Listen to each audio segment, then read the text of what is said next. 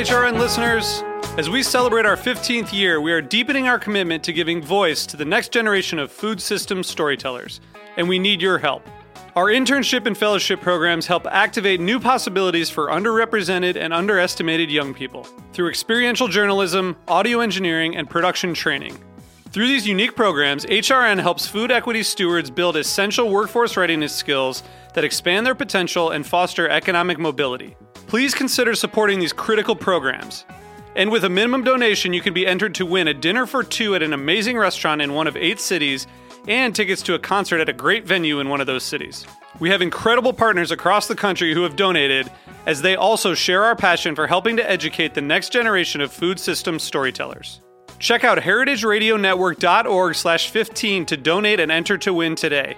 That's heritageradionetwork.org/15 to donate and enter to win today. And make sure you donate before March 31st. Thank you. Today's program is brought to you by Heritage Foods USA, the nation's largest distributor of heritage breed pigs and turkeys. For more information, visit heritagefoodsusa.com. I'm Erica Wides, host of Let's Get Real, the cooking show about finding, preparing, and eating food. You're listening to Heritage Radio Network, broadcasting live from Bushwick, Brooklyn. If you like this program, visit heritageradionetwork.org for thousands more.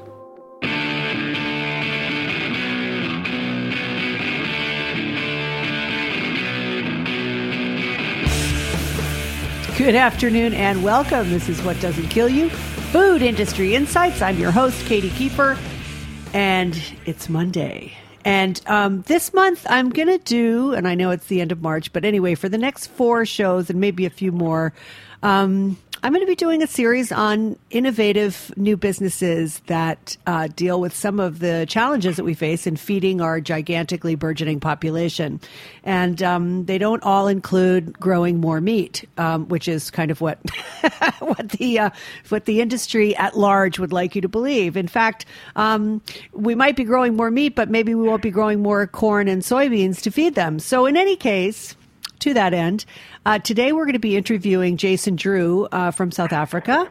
Jason is a financial services businessman who's built and sold a number of businesses, and he's a very passionate environmentalist. He's a visionary, as you will soon find out, and a capitalist, as you will also soon find out.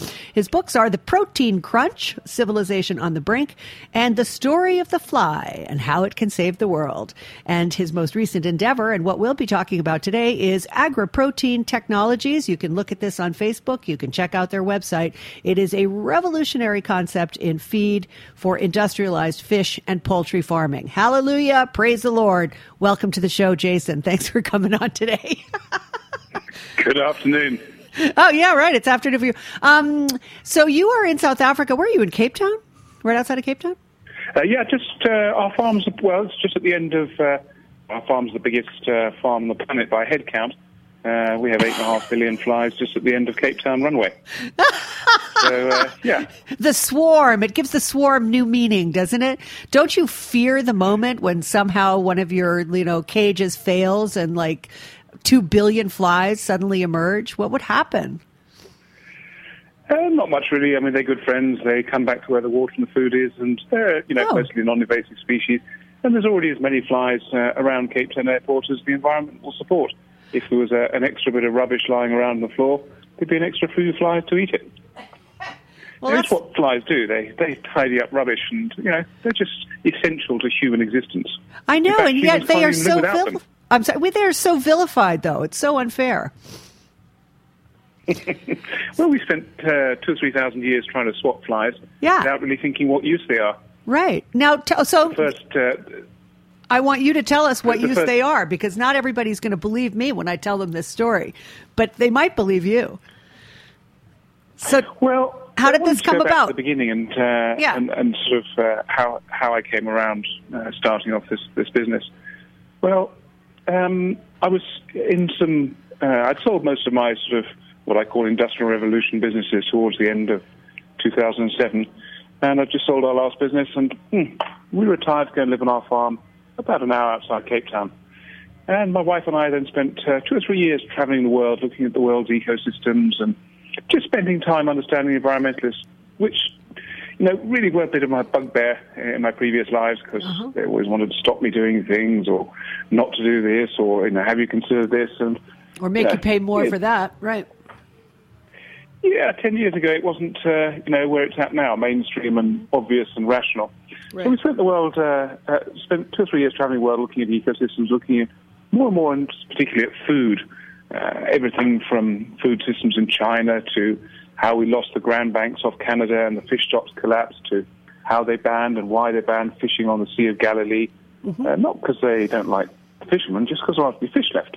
Yeah, right. And in Tokyo, standing at the fish market when, the markets were so clear and a single tuna, in the first year I investigated it, sold for I think it was $275,000 for a single fish. Yeah. And just a few years later, a single tuna hit $450,000, then $700,000. Wow. And last year, somebody paid $1.8 million for a single tuna, $1.8 million US. Wow. Yeah. Now, to lots of people, they think, well, this is odd. To anybody who understands the markets, it's just supply and demand. Yeah. So I got very passionate about the fish and, and our seas and looking at how we're destroying them. And so I spent a fair bit of time in fish farms too. And it's a simple ratio called the fish in, fish out. Yeah. Now, what people don't really realize is that you need somewhere between 1.5 and 8 kilos of fish in to get 1 kilo of fish out. Yeah. Which you and I eat 60% of fillets. So you're much better off really eating the last fish in the sea than you are eating a farmed fish. Yet we continue to farm fish because they're convenient. You don't have to go catch them. You can get 10,000 fish of this size and this weight on a Friday afternoon to go to your local supermarket. Right. So in Saudi, I happened to be talking to them there, where they're building a big new fish farm as well, and said, where do you get chickens from? And they said, well, we get a million chickens a month from a town called Worcester, which is not far from my personal farm in South Africa. So I went back to Worcester, had looked around, found these immense chicken sheds. You only ever see the end of it from the motorway and the highway. Right. And so it doesn't look that big. You go down the side, these are big operations. And, a million chickens a week, when you slaughter them, produces 250,000 litres of blood. Yeah. That's like 10 petrol tankers full of blood. And in South Africa, it just gets poured into the ground. Really? So, of course, surrounding, well, there's most places in the world it does too. So surrounding these... This dam of blood, there was millions and millions of flies, all buzzing in F minor, by the way. I know a lot about flies these days. And that's when my love affair with a fly started. Indeed. Because I remembered when I was a child at my grandparents' house in the north of England in Yorkshire, and they had this river outside their house, and there was only 2 ways to catch fish. One was to tie a fly onto the end of a line and cast it onto the water. Yes. The other was to go into one of the fields, find a horse poo, break it open, and find a little wriggly larvae, or a maggot, stick that in a hook and stick that in the water. Yeah. I thought, hang on a sec, these flies, they just love all this waste. And that's what fish have always eaten. Yeah. And otherwise, why would all the fishermen in the world fish with either maggots or with flies? Right. So you can get the radar and the big industrial nets, but that's not fair fishing. And so I then set about investigating flies. So the flies have a wonderful, wonderful history. So humans, as they moved around the world and left Africa, they couldn't live without flies. Now, the real reason for they can't live without flies is because as a protein cell breaks down, there's only 2 things want that protein. One is bacteria, and the other thing is larvae. That is why larvae emit the most up-to-date antibacterial agent that we have on the planet. It's why Genghis Khan, when he was conquering down out of Mongolia as far as Italy and through the whole of China, would never go into battle without flies. So he'd go into battle with a cartload of rotting vegetables, meat, whatever, in the back of these covered carts. And the flies would come and lay their eggs on the rotting material to eat it. And he would scrape those eggs off and put them on the wounds of his soldiers. Now, as those things hatch, they would wriggle about, they would eat the broken cells, they can't eat the damaged cells. You can hold a whole handful of larvae and they can't eat you, they're not sharks. Right. And they disinfect it at the same time. And that's when I began to understand this is what flies do in nature. And that's why humans and flies always live in parallel. In fact, the only place you're not going to find flies is the South Pole, which is the one place that humans shouldn't be anyway. Yeah, and the top of Mount Everest. Yeah, that Mount Everest. Well, actually, they've flown quite high. They've been up to 17,000 feet, the odd fly been discovered. Wow. Anyway, I can talk about a lot about But now, flies. wait a minute, Jason. Wait a minute. I got to ask you a question. So why is it that that we object to flies so strenuously and that they've always been known to carry disease? I mean, the fly itself, doesn't the fly itself carry disease? Say it feeds on a piece of shit and then comes and sits on your, hamburger. You don't want that, right? Isn't that bad? Or do they just... There's two different things. So, Okay. Like most of nature, we misunderstand, we don't understand what things... most animals on this planet, apart from humans, have a purpose in nature. Yeah. And so the fly, yes, it does. It moves around from one waste source to another. But when they lay their eggs, they then disinfect that waste source. I see. The National Health Service in the UK and the German Health Service both buy irradiated larvae to treat things like diabetic ulcerated wounds where modern technology just doesn't work. Wow. You need to go back to the old ways. So, larvae and flies in healthcare, they may well provide the next generation of antibiotics when penicillin loses its effectiveness. Yeah. The flies were the first animal in space. So Wow. NASA, I think, sent up a colony of Spanish fruit flies. Why? Because you can see the whole life cycle, birth, death. They can see the whole thing in just 6 weeks. Right. To achieve the same with dogs, you'd have to send up a whole pack of dogs, and the spacecraft would be very messy at the end of that. You'd need some flies. Right? You've just proven your point. So the fly was the first animal in space. It was probably the second animal after the human to have its genome mapped, because flies are everywhere. And you can find the earliest signs of people wanting to swap flies in the hieroglyphs in Egypt. So you see the pharaohs walking along with somebody carrying a sun umbrella and somebody else swatting the flies. Yeah. So they've been around and irritating and interfering with humans for years. But, lots of things are irritating until you understand their purpose and where they fit in. So they've got a wonderful history. So we spent a lot of time, the last 4 or 5 years really, researching how to make the flies grow together, live together, and could create the ideal conditions. Now, you can go to most places in the world and you can get a whole body of science explaining how to kill flies. Yeah. There's nobody in the world mad enough to want to breed flies, and certainly not on the scale we do. And so there's very little science about how to keep them alive. Right. So for the last 40 years, we've been, 40, 50 years, trying to kill flies, trying to kill pests. Yeah. Well, they're really pests because we just don't really understand what they do.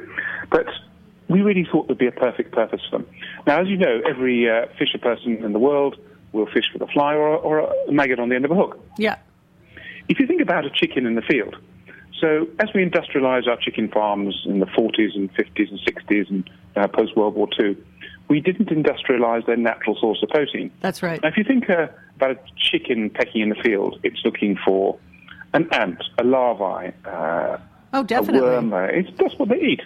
If chickens were meant to eat fish, which is what we feed them, fish meal, they'd be called seagulls. Yeah. Yeah. Well, we don't feed them fish meal in this country. Only you Brits do that. That's a really weird thing to do. I mean, honestly. It's not quite true. A third of all the fish we take out of our seas is ground up and made into fish meal, which provides the essential amino acids over and above the amino acids available in vegetable to both fish in fish farms and chicken in chicken farms. No, I did not know that. And we've just got better at masking the take. I guess so, yeah, because I remember making chicken stock in England when I was like 20, and it smelled like I was boiling fish carcasses. It was disgusting. Really nasty.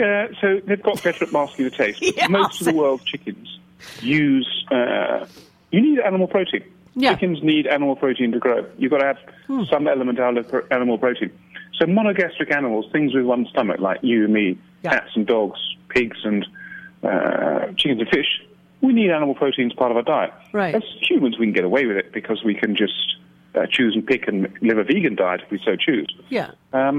But if you want to get a chicken to slaughter weight in 41 days, you need a whole range of amino acids to make that happen. Sure.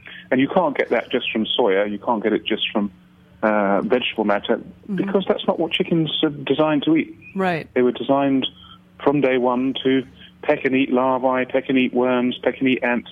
That's where they got their animal protein from. Mm-hmm. So we spent the last 5-6 years working out how to make all these creatures live together. And they're quite tricky, really, because they're very, very, very attracted to water. But they're the easiest things in the world to drown because they're hygroscopic. That's why when you have a coffee cup at home, that's where you'll find a fly. Yeah. Because they crawl down the side of your cup, and where the water you think is nice and level in the bottom of your coffee cup, in fact, there's a meniscus, a little curve. Uh-huh. And as they put out their proboscis to get to the water, their feet touch the edge of that curve, and they drown because they absorb the water. Wow. And so that's why you find them drowning in your coffee cups. Yeah, I always wondered. Anywhere else. So that was one of our first challenges. So we bought large chests of water in our sort of, so just to give you a sort of visual of what a fly farm looks like. In its very simplest form, it's a big cage full of flies. There's a little place for them to lay eggs, somewhere for them to drink, somewhere for them to eat.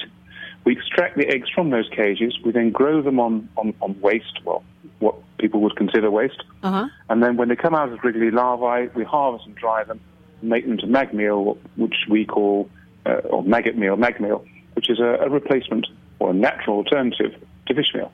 Right. So that's what a fly farm looks like in its simple format. So to get them to water, though, it's very difficult because they keep on drowning. You can try wet cloths on the floor and they just drown. It's endless hassle.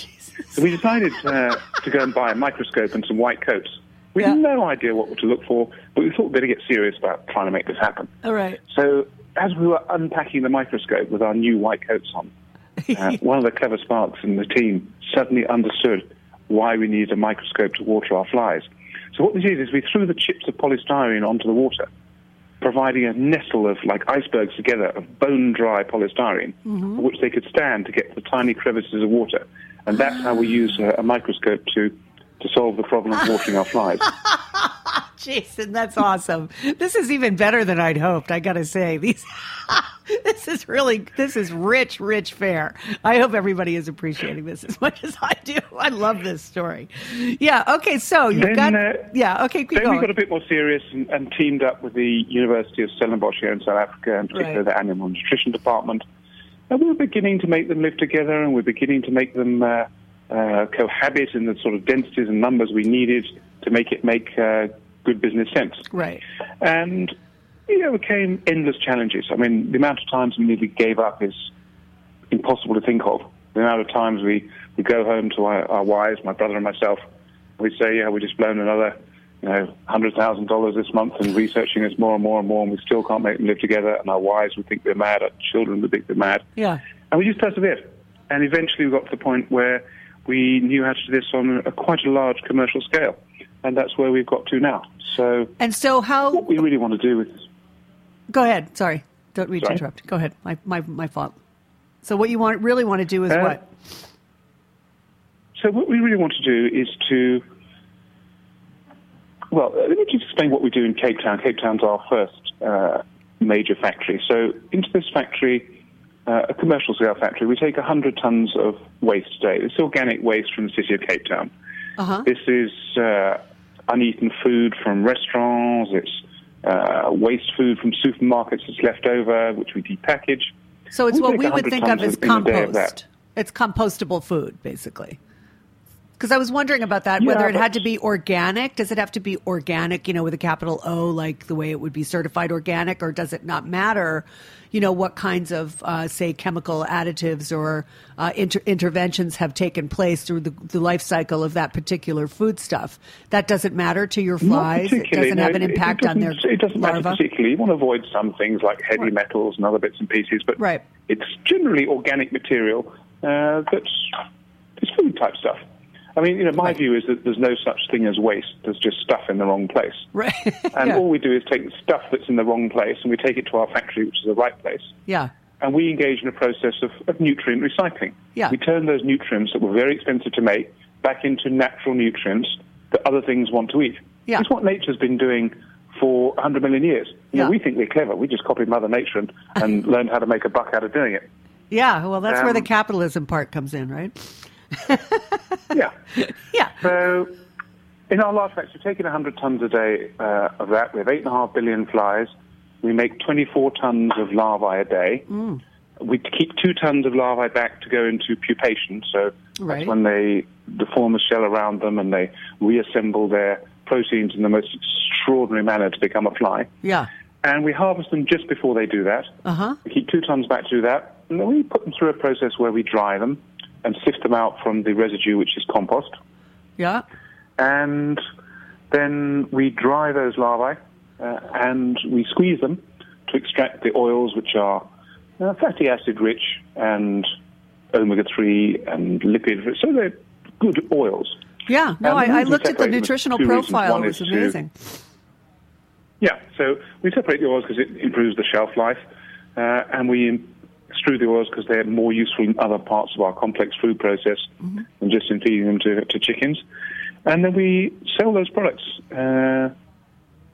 We sold a third of our output before finishing the factory to a fish meal feed producer, a third to a chicken farming operation, and 1/3 to a pet food manufacturer. Cool. Because we wanted to prove the market with 3 different marketplaces. Sure. We're already building our second factory, which is 150% of that, so it's pushing.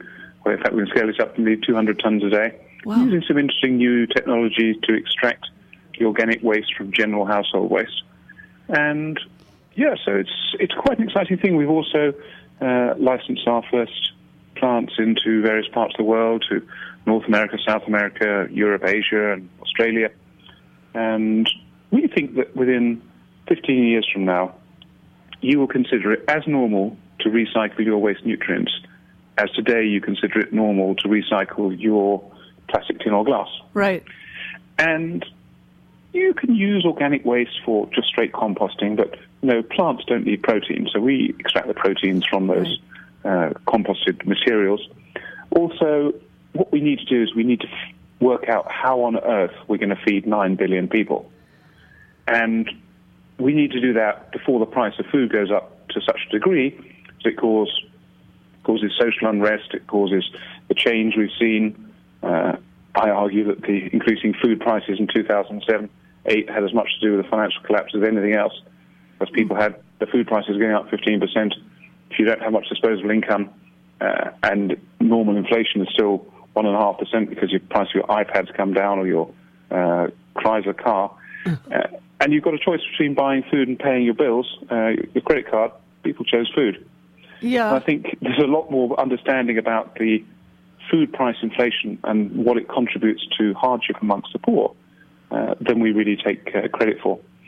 So that's what we want to do. I think we've seen the price of fish meal go up from $600-700 a ton average to $1,400 a ton average to $2,500 or pushing $2,200 a ton.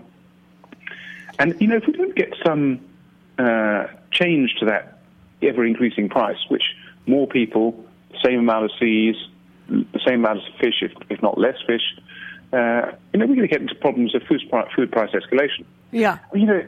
People go into restaurants and they say, "Oh, this is on the sappy list. This is a green, a red fish. You can't eat that, and this is okay." It'd be a bit like going to a steakhouse and saying, "Sir, there's some wonderful giraffe on the menu today, but there's no panda. I'm afraid that's on the red list. But you can have some kudu." Right. Right. This is the world we're living in. We're grading the things we can eat according to how endangered they are. Yeah, right. Polar bears dead off the menu. It's just we need to be a bit real about the seas as well. Yeah, no, I think I love this for fish farming. I think it's brilliant. And I know of one other company that has investigated and successfully introduced a different type of fish food based on yeast.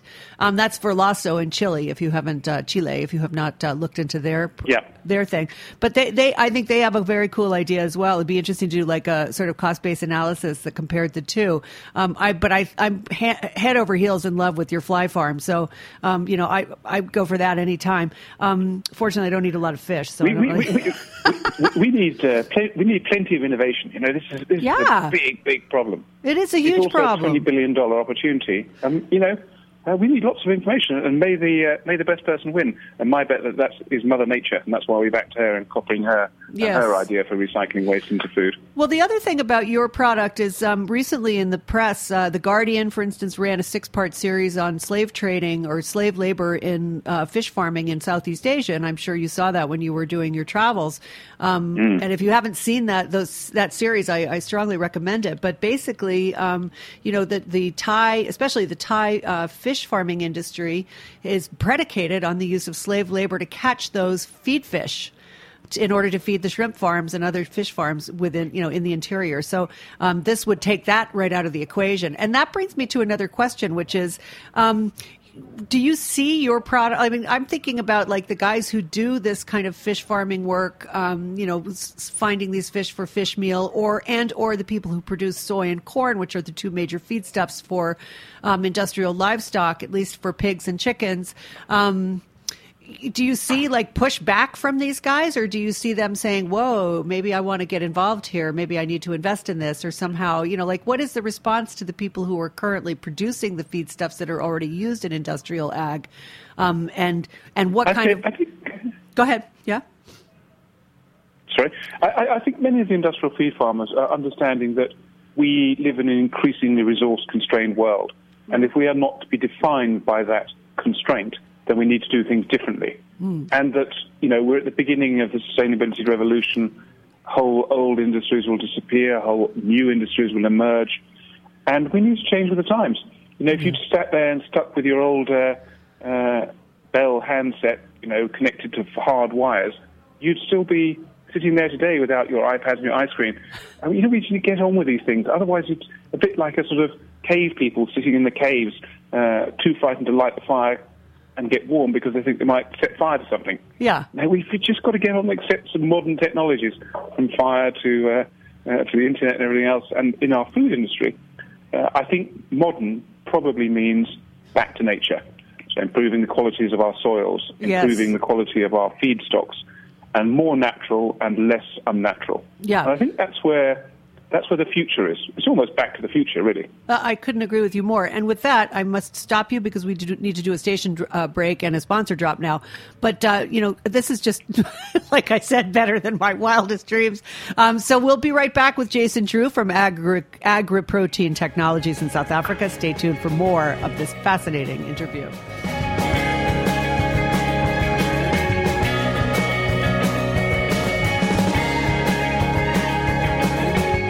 Since 2001, Heritage Foods USA has sold pasture-raised, antibiotic-free heritage meats to restaurants and homes around the country. Our farmers raise their animals with care using traditional methods, guaranteed to produce the very best-tasting meat. Our pork breeds include Berkshire, Red Wattle, Duroc, Gloucester Old Spot, Large Black, and Tamworth, and our beef comes from Piedmontese, Angus Akiyushi, Belgian Blue, Highland, Simmental, and Belted Galloway cattle. We also carry a rotation of 24 rare breeds of heritage chicken, seasonal specialties like lamb, goat, geese, and of course, heritage turkeys. Visit us online at www.heritagefoodsusa.com or give us a call at 718-389-0985 to place your order today.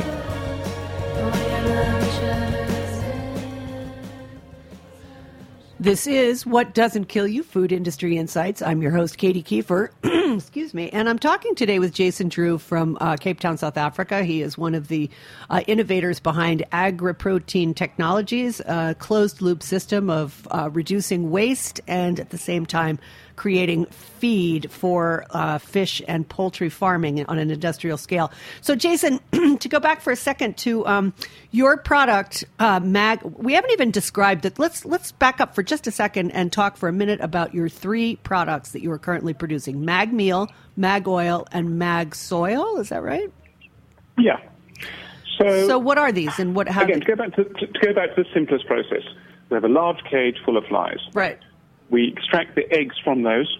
Depending on species, 1 kilo of eggs will grow into 400 kilos of protein in about 72 hours. Amazing. So we take the eggs out and we feed those on waste nutrients. And those waste nutrients come from shopping malls, from restaurants, from hotels, from food producers, all sorts of things. Right.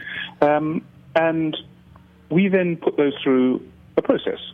So we take the larvae and we put them through a sifting machine to separate out the soil residue, the compost, which was your food that has been eaten through and digested by the fly larvae, much like worm castings. Similar sort of thing. And that's very high in nitrogen, high in phosphates, high in potassium, and we call that mag soil. Okay. That's what it is. It comes from maggots. It's the soil that comes out through them as passed through their single stomach. And right. It's fantastic garden, and it's better than compost. It's somewhere pushing fertilizer, because if you think about it, a farmer sticks a load of NPK, nitrogen, phosphate, potassium onto his soils, and where does it go? It doesn't disappear. It goes into the plants. Right. Now, if you just take the bits out of a plant that an animal wants, which is not much of the nitrogen and not much of the other two elements, you end up with that back in the compost where you put it in the first place. That's why I just love these closed loops. Yeah. And we then take those larvae and we dry them. We dry them, reasonably slowly so we don't denature the protein, and then we squish them. And we squish them to take the oil out. Yeah. And when we take the oil out, that's what we call mag oil. Right. And that is rich in all sorts of everything from omegas to, it's a fatty acid oil. And we sell that separately into the food industry, animal feed industry. And it's useful in particular for coating pet and dog food, making the pellets more palatable because it's tasty. Particularly if you're Have you tried dog. it? I've eaten everything. We had larvae pizza at our away day the other day with the team. Excellent. Great. They just taste a bit like pistachio nuts. They're just really good. Well, a third of the... I'll come on to explain that in 2 seconds. But so, then the mag meal, as we call it, is just maggot meal. It's like fish meal but made from maggots.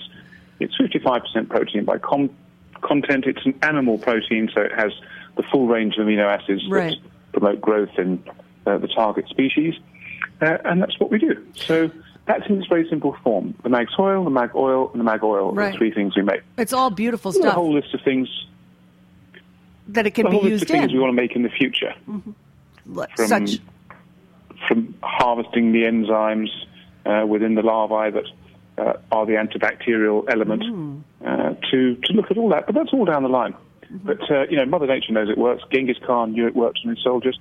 That was a fair old exchange between Napoleon and his Surgeon General, saying that he'd noticed that soldiers that were shot in the morning and were left on the field for the rest of the day and been covered in flies did much better than those picked up at the end of the day when they'd been shot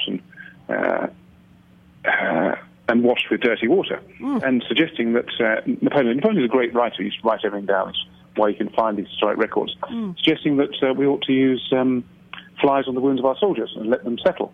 Napoleon said, no. If the British ever found this out, our army would go into breakdown. Perhaps if he had allowed his Surgeon General to have his way, there might have been a different outcome at Waterloo, because he'd had better, healthier soldiers with less wounds. But anyway, that's how the fly changed history, or could have done if they paid attention to Mother Nature. Yeah. So those are our three products. They just taste. A third of the world eats insects anyway. So right across the world there's a culture of eating crickets, of eating all sorts of insects. Oh, yeah, mealworms. In Thailand Absolutely. To right away very well. And actually, the Western world is probably the biggest consumer of insects too. We just don't know it. So in the Western world, we love the insects of the seas. We love shrimp, we love prawns, we love all these sort of things, which are just the insects of the seas. And what we haven't and we've forgotten about is how our ancestors grew up on the insects of the land before they even knew the insects of the seas existed. So, we do eat insects. We just eat seaborne insects. Well, in this country... By those I describe things that forage and eat detritus at the bottom of the sea, which is exactly what shrimps and lobsters do. Yeah.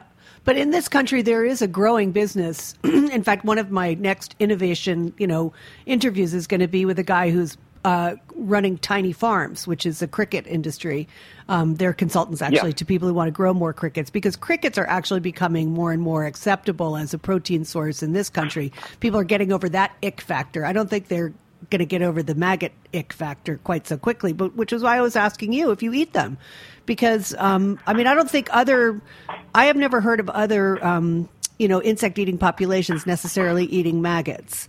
But I'm willing to be corrected. And do you see mag oil? Is that something that the supplement industry would pick up and start selling instead of fish oil? We'd eat mag oil. Well, I think there's two different things in that. I think that chicken and fish have eaten larvae for hundreds of millions of years. Right. So we don't see this really as a natural alternative to the crickets or to other insects' meals, except for perhaps Bear Grylls or somebody when he's trekking through the Arctic and finds some dead thing covered in maggots. Right. But we see this more as for industrial animal feeding. Mm-hmm. I think that people are getting more adventurous, that eating crickets or scorpions covered in gold leaf and all those sort of things, as you can get at some of the pop-up insect restaurants around the world. I think we'll eat more insects, and I don't think it's a bad thing. As early humans, that's what we ate. Yeah. And it isn't that long ago. Right. And so it's not unnatural, it's natural. Yeah. And I'm very excited about the potential for increasing our consumption of crickets. You were mentioning about tiny farms. I think all this sort of stuff is great innovation. There's a lot less CO2 emissions, a lot less damage done by eating and farming crickets than cows. Oh, absolutely. And they all have a place in the food chain for those different consumers with different tastes and different outlooks on life. But we need to just embrace everything. We need to embrace more of the natural world. And this is the crickets and the insect revolution is just part of it. Yeah. But the particular thing that we can do that you can't do in farming crickets is we can take waste that really nobody else wants. Right. We can take, rotting food. We can take stuff that needs to be disinfected first. And that's what the fly species we use have always done. That's what they do. That's what they do in the wild. That's why, when a buck dies in the bush and the flies settle on it, that's what they do. They disinfect it and consume it and recycle those proteins recycle those nutrients into a usable form of protein by other parts of nature. Right. So if you think about, anything that is organic material decaying, bare droppings in the woods, then that's exactly what the flies are for. They stop it being taken over by bacteria. They stop it becoming just a bacteria fest by allowing the flies to disinfect it and get on and do what nature does, which is recycle those nutrients into usable things. The fly then flies over one of your beautiful rivers. A trout leaps out of that river and eats the fly. Yeah. That's just the cycle of nature. Yeah. And that's all we do. Now, you use 3 specific breed of flies, right? How come you don't use just a regular housefly? What is the difference between different species of fly or different, whatever? I don't know how to even call that. What is it? A different, not a species, but it's species. Yeah, it's like people say there are horses for courses and there are flies for waste. Right. There are different types of. That's why if you watch CSI, which I was doing one day several years ago, I thought, bet these guys know a lot about flies. We ended up hiring a forensic entomologist from the British police force to come and join us and help us with our fly research. Oh, cool. Until the end of the stories. So a forensic entomologist will tell you that, how they date a human corpse that's dead in the woods or something is by working out which flies have been at it when. The reason is they want different things. And so those 3 fly populations between them add up to what we call an omnivore. Uh-huh. So some will eat different bits, some will eat different things in more quantities and profusion. So we match flies to available waste in the same way that you put a horse on a horse track that it's going to run well on. I understand. And that's exactly what we do. So if we have more meat waste, so from slaughterhouse waste, we'd use something called a chloropagae, which I think is probably more commonly known as a blue bottle or green bottle. Uh-huh. If we're using more domestic waste, we'd use a Rosca domestica, which is a common housefly. And for different types of things, we use the black soldier fly, which is native to North America, prevalent all over the world. And, so it's just about horses for courses and flies for waste, and matching them so that we can consume the whole spectrum of organic material available to us in any particular location. Right. Now, one of the things that when I was reading through the material you sent me is, I just wanted to ask, what kind of challenges do you face in terms of expanding this? Because you did mention something about, the EU doesn't really have the legal structure to allow you to build this kind of a farm there, because I'm not sure why, but evidently there are different regulations and rules about raising insects for animal feed. So tell me about some of those challenges. Like, are those legislative issues being resolved? And you mentioned expanding into North America, so I want to hear about that. So I think there's 2 or 3 different things. So for including larvae that are unprocessed or untreated, there are no regulations preventing that in the UK. How can you prevent a fly? How can you prevent a trout leaping out of a stream and having a go at a fly? Right. You're going to throw a book of rules at it and say, no more flies until you've read this book? Right. It's not going to work.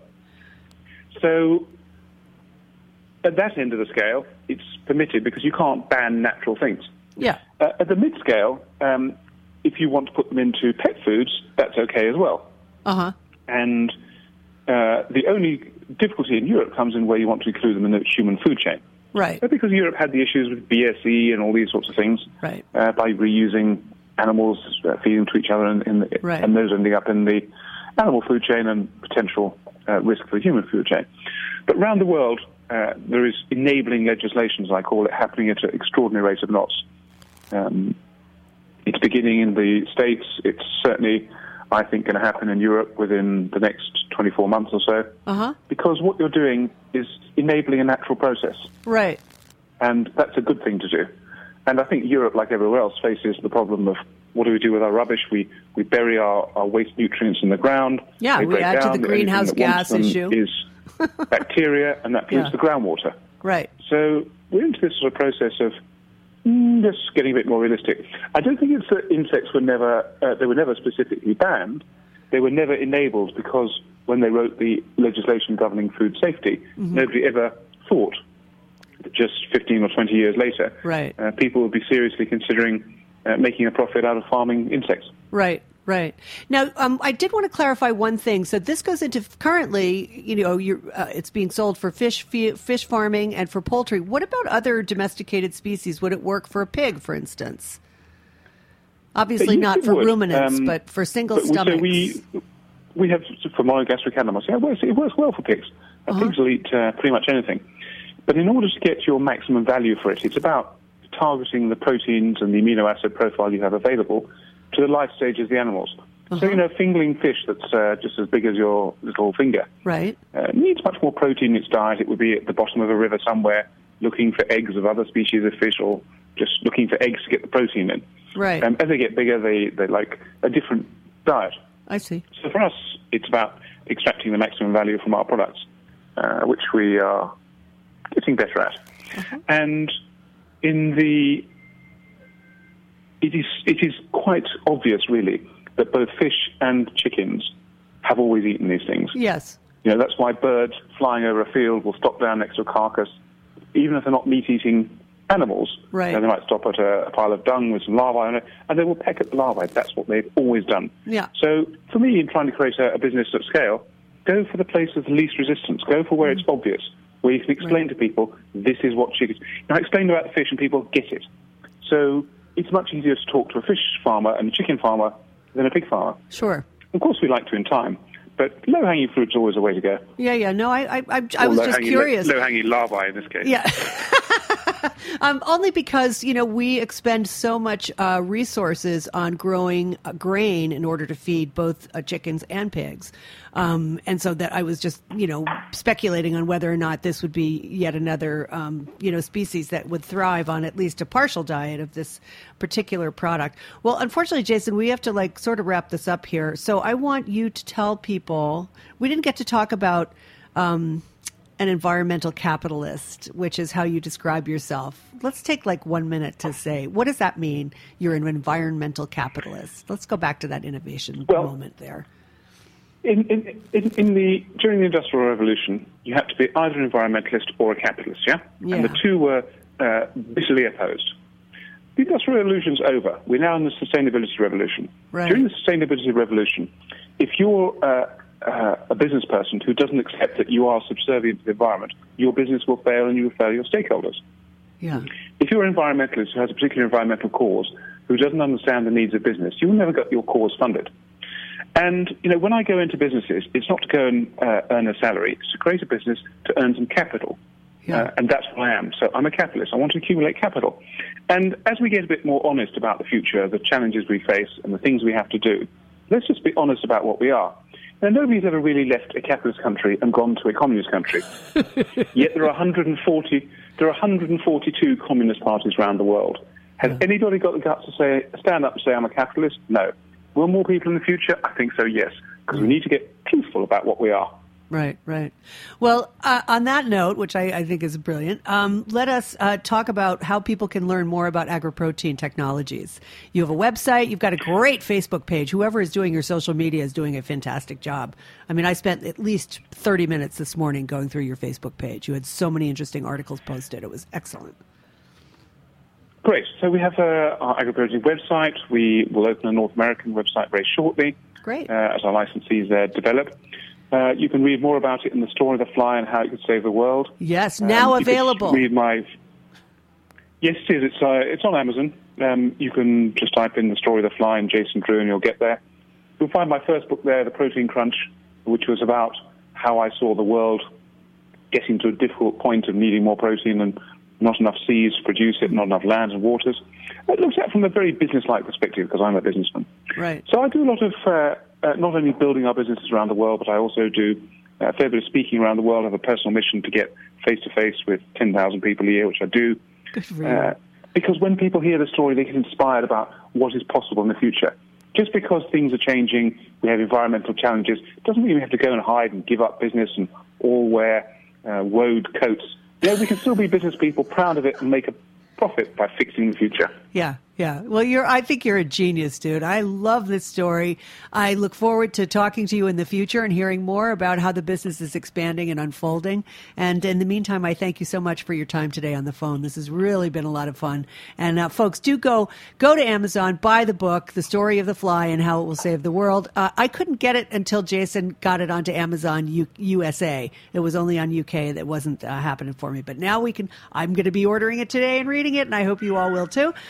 Thanks again to my sponsor, Heritage Foods USA. I'm sure that those Heritage turkeys would love your larva, your mag meal. Sure they would. And thanks to my engineer. So long, folks. We'll see you next week. I think they'd gobble them up. Yeah, I do too. Good one, Jason.